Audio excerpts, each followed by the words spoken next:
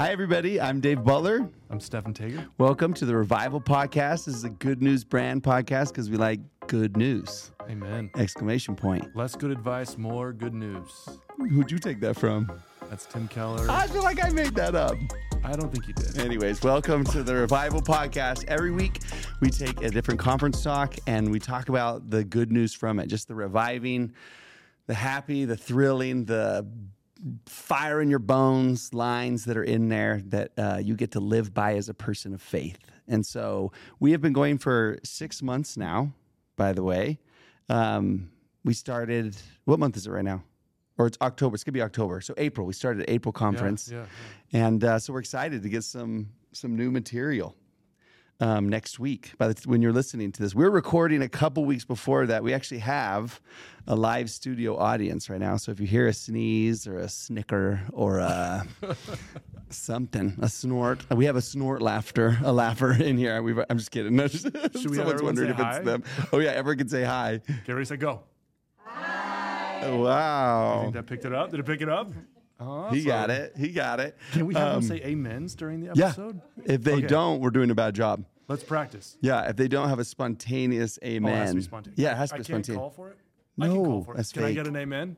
Amen. That worked. Okay, it worked, but it wasn't like no one felt it in their spirit. Was the thing. So by the time you listen to this, those of you who are not live, it'll be next week. Will be General Conference. Yeah. Which is crazy. I can't believe we've been doing this 6 months. And it's fun. Yeah. You get close to conference and it gets really fun. Absolutely. Okay, real fast, really quick. One or two of the Butler conference traditions. Oh. Okay. Saturday, I just let people run free. I can't. Like I tried to used to make people sit down and listen to conference and I couldn't do it. So we just turn on every single TV and every single noisemaker in the whole house. And it's just like, it'll just reverberate through the entire house. Sundays, we always pick sounds dumb to say craft, but I guess that's what it really is. Like we'll watercolor or we'll embroider our shoes or we'll like customize shoes. And we like do that while we listen to the prophets. While we listen. And then Sunday afternoon nap. That's our tradition. Because by then I'm so tired. But that's why we have the podcast, so you can remember after. And I know you said that because you want to say one of your traditions. What is it? Wine glasses and charcuterie boards or sweaters? What? We make all the kids wear church clothes and sit completely still. You are lying. They all have to take notes. Did you have to wear church clothes watching conference growing up? I can't remember. I think on Sundays, I remember dressing nicely. Really? Yeah. At your house? Yeah. Oh. Well, man, I can't remember. I think sometimes maybe, I don't even think I knew there was Saturday conference until my mission. Sorry, Mom, if you're listening. Maybe you had us watch it. I can't remember. But I remember getting on my mission. I was like, what? There's 2 days of this? And by then I was into it, so tricked right into it, which was awesome. I always associate conference with food, like really good food. Same. Yeah, and I have to take over. Jenny's too budget conscious. So I'm like, listen, I will take over what we buy for General Conference weekend. Because you want people to love it, We can't have like the fresh value Oreos, or something. It's like we have to have the pure Nabisco. I don't know who makes Oreos, the company. Is it Nabisco? Whatever. This episode is actually sponsored by Nabisco. Anyways, and 2% milk, like none of this. Kirsten makes cinnamon rolls. Yeah, it's of course. It's next to the Greg Olson painting with the work and the glory on the shelf. I buy mine from Shirley's. I want them to sponsor me in my life. And this episode, they're so good, but no one go get them because they sell out so fast. But okay, should we start? Yeah, let's start. There used to be predictions of conference and people don't do them anymore. So just because people got what so would they excited. predict? Like 2 hour changes? church. Oh, 2 hour changes. church was predicted for like 3 years leading up to it. Now that it happened, no one thinks it's going to be fun anymore. They're just like, can't be that funny. exciting. Okay, so this is what we decided to do because it's the last one before the next one. What time did we start? How many minutes in? We don't have a timer. I forgot my timer. That could be a problem. Yeah, because... Yeah. Who knows? Does it have a running clock, Hunter, or no? He's been recording since before. It's been 10 minutes? Okay. So you have that took a long time. You have 15 minutes. 8:10, just so you know. Okay. because he will Me? keep going. Me? If y'all aren't careful. They all Okay. know the truth. None of this counts as time. Sorry, we have to edit that out because we Where's got a the lot clicker? to say. Clicker. Click, click, click. All right, we thought because it was the last week before conference that we kind of want to look back. And so a couple days ago, Steph and I were talking on the phone, and we both decided that we would come to this episode with our top 3, gems from conference. And we weren't going to tell each other what they were until we got here. Hopefully you put yours in order. I have 7, but I'm only going to do 3 of them. I was debating the whole drive over what I was 7? going to do. Yeah. I have 8. I'm just a little bit more righteous, I guess. So we're going to go back and forth, 3, count down or whatever. Okay, you start. You start first. All right. You're number 3. Number 3. What? Elder Gary Stevenson, a talk we did not cover on Revival Podcast. Oh, yeah, because I already know why, but go ahead. Well, that was clickbait. I have to hear why. Why did Well, we not? you probably say because it's by Easter. Yes. And by the time Okay. we started, Easter was kind of done. And anyways, point. but I did love it pre-Easter for sure. Yeah. So this is what he says. I observe a growing effort among Latter-day Saints toward a more Christ-centered Easter. This includes a greater and more thoughtful recognition of Palm Sunday and Good Friday as practiced by some of our Christian cousins. We might also adopt appropriate Christ-centered Easter traditions found in the cultures and practices of countries worldwide. So when I was 18 years old, I went to UVU and I took an institute class from a guy named Scott Anderson. Absolutely changed my life. And one of the things he taught me was just the importance about family traditions. And family traditions give you your family its own sense of identity and uniqueness. It creates deeply meaningful bonds. And so we've just celebrated Holy Week for a number of years. And then I grew up, my father was Lutheran before he became a Latter-day Saint. So we grew up doing Advent. And I just love Holy Week. And I think it's just a way to really get the gospel into people's hearts are those traditions. Same. I feel like Holy Week became my favorite week of the year. Yeah, I don't even know how many years ago, but and Palm Sunday, I love Palm Sunday. Do you want to know something so awesome? I do. Next year, I'm leading a tour to Israel, and I'm going to be in Jerusalem on Palm Sunday. Wow, that's amazing. And I'm going to walk with all the people. Have you ever seen videos of that before? We actually play them every Palm Sunday morning. My heart goes up thinking about how awesome that's going to be. We walk around the house with palm leaves. We have the kids do that. Yeah. Hosanna. It's so fun. It's awesome. Dude, that's so awesome. Yeah. Okay, that was a good one. We could talk on and on and on about that, but we remember 25 minutes, everybody. All right, my number 3 is, Elder Suarez. And this line I wrote down, just scratch it. I don't know if I said this or him, but but it says, one of the evident signs that we're followers of Jesus is the way that we treat other people. And I just loved this line where he quoted the 13th article of faith, where he's like, if there's anything virtuous, lovely, or of good report or praiseworthy, we seek after these things. And I would say particularly in other people, seek for him, look for what is really good. For some reason, we are drinking the Kool-Aid of a culture that's trying to find everything wrong or different in other people. And I just love a pushback that I felt from several of the talks this conference that were just hey, how about be nice? We forgot the really basic heart song of Christianity, which is love one another. And I could go on and on and on about that. That to me, that is just the heart and soul of what it means to be a follower of Jesus, is the way you treat people. Absolutely. And just to look for all the good in the world. Today, I actually had the opportunity to interact with a leader in the Hindu faith. And as we were dialoguing about religion and our different faith traditions, he just very quickly saw the good in our faith tradition and was quick to point it out and say it. And that represents the divinity in all of us when we seek the good and the true and the beautiful in this world. Yeah. Amen. Okay, you're number 2. Okay, here we go. Number 2. All right, so this one is kind of unique because we haven't seen this done a lot in conference. So yes, it's what this person said, but it's also what he did. So it's President Oaks, and someone in the audience got it.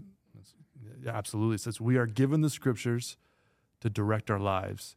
As the prophet Nephi taught us, we should feast upon the words of Christ. For behold, the words of Christ will tell you all things what you should do.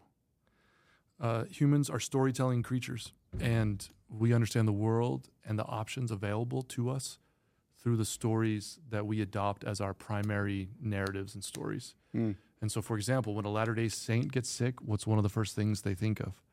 I can get a priesthood blessing, right? Or when someone's really struggling, what's one of the first things that they think of when a person of faith is prayer.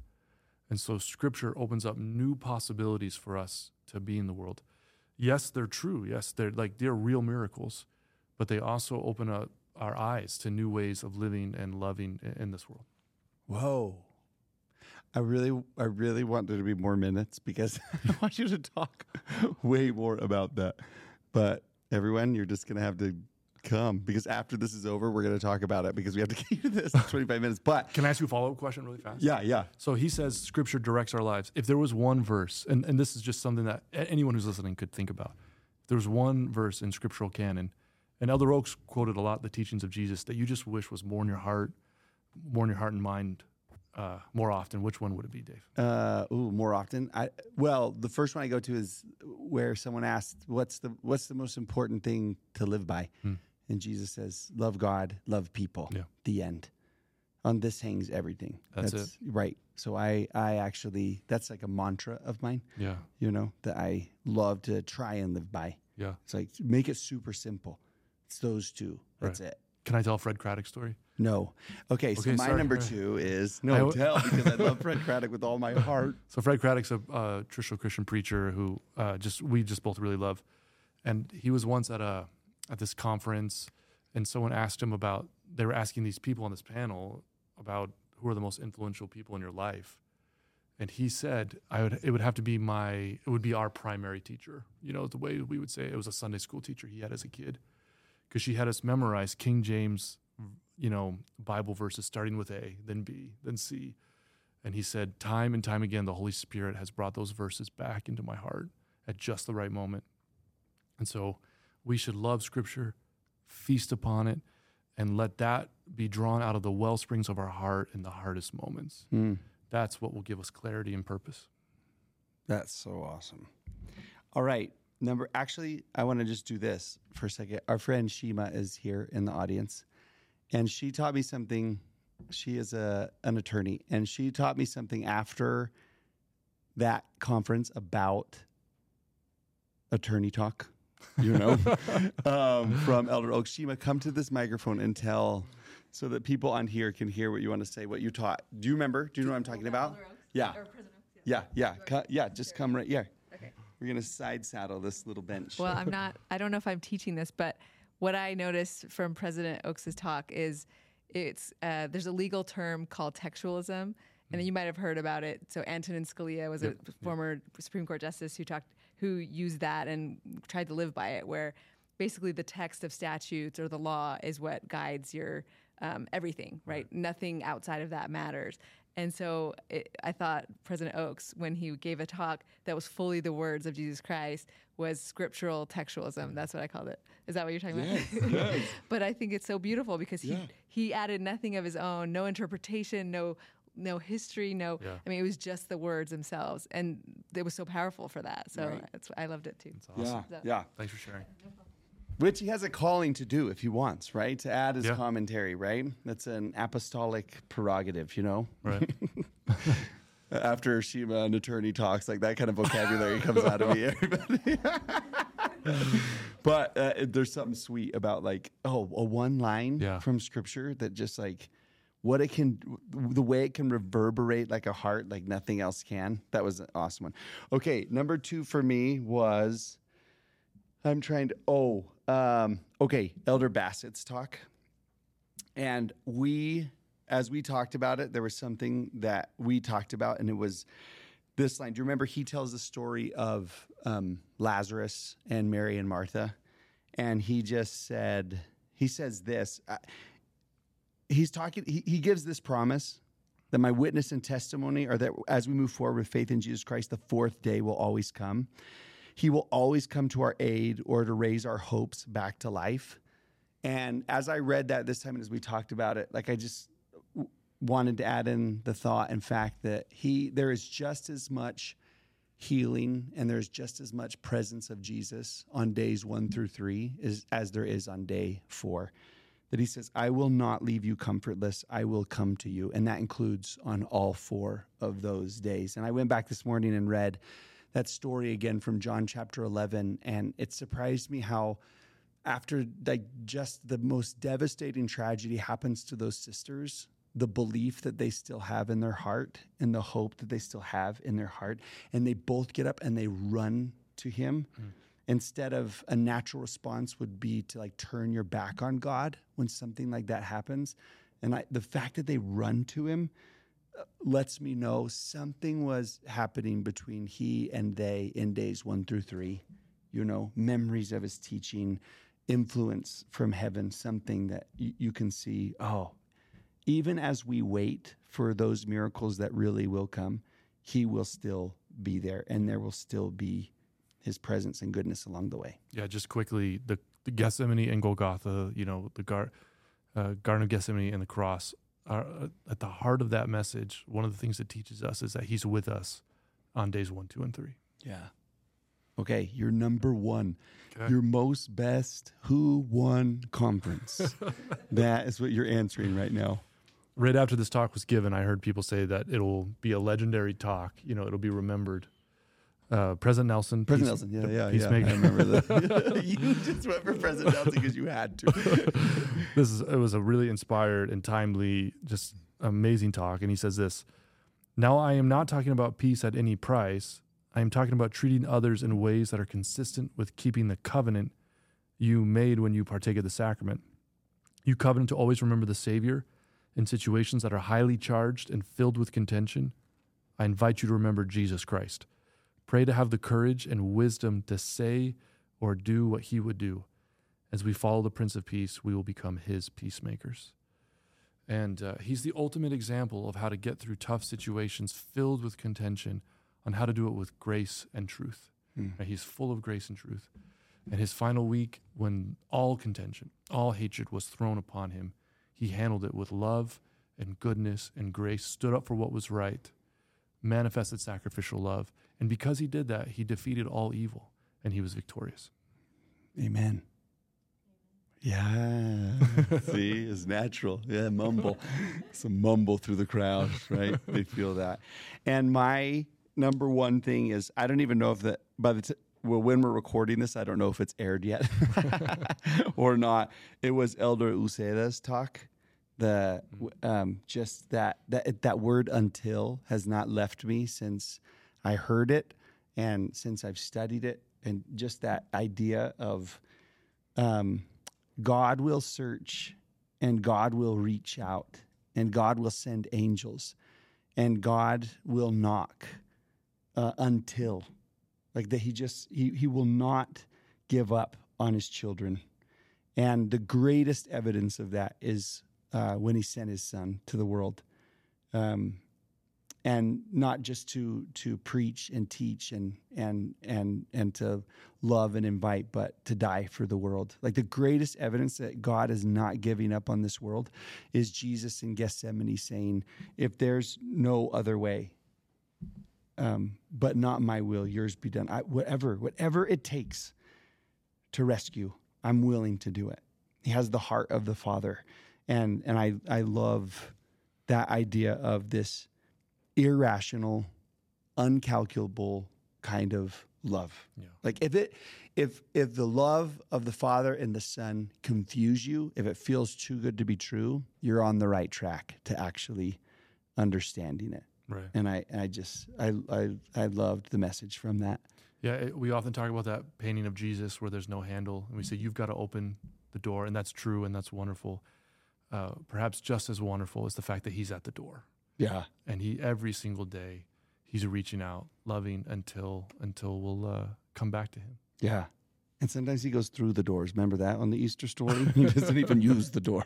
He will just come in if he has to. Amen. Yeah. Oh, we are so excited for more. Listen, I will say, I think I have invested more into the words of the living prophets these last 6 months than I ever have. Maybe in my entire life, partly because of, doing this podcast. And I didn't even think I realized until now, looking back on the 6 months, what a treasure that's been for me and how it's impacted just the way that I live and think and interact in the world. And it's great to have these words of true, living, dedicated, loyal disciples of Christ just ringing in my ears and in my heart. And this has been so fun. I'm really excited for 6 more months. We believe in a living Christ, and it makes sense to me that he would call living prophets who have a message for us today. Such a radical and amazing thing we have in the restoration. Yeah, it's super reviving. All right, everyone. If that was over 25 minutes, it's Stephan's fault. We will see you the week after. We'll have a week off, I think. Sure. Yeah, and then after General Conference, we'll see you then. Awesome.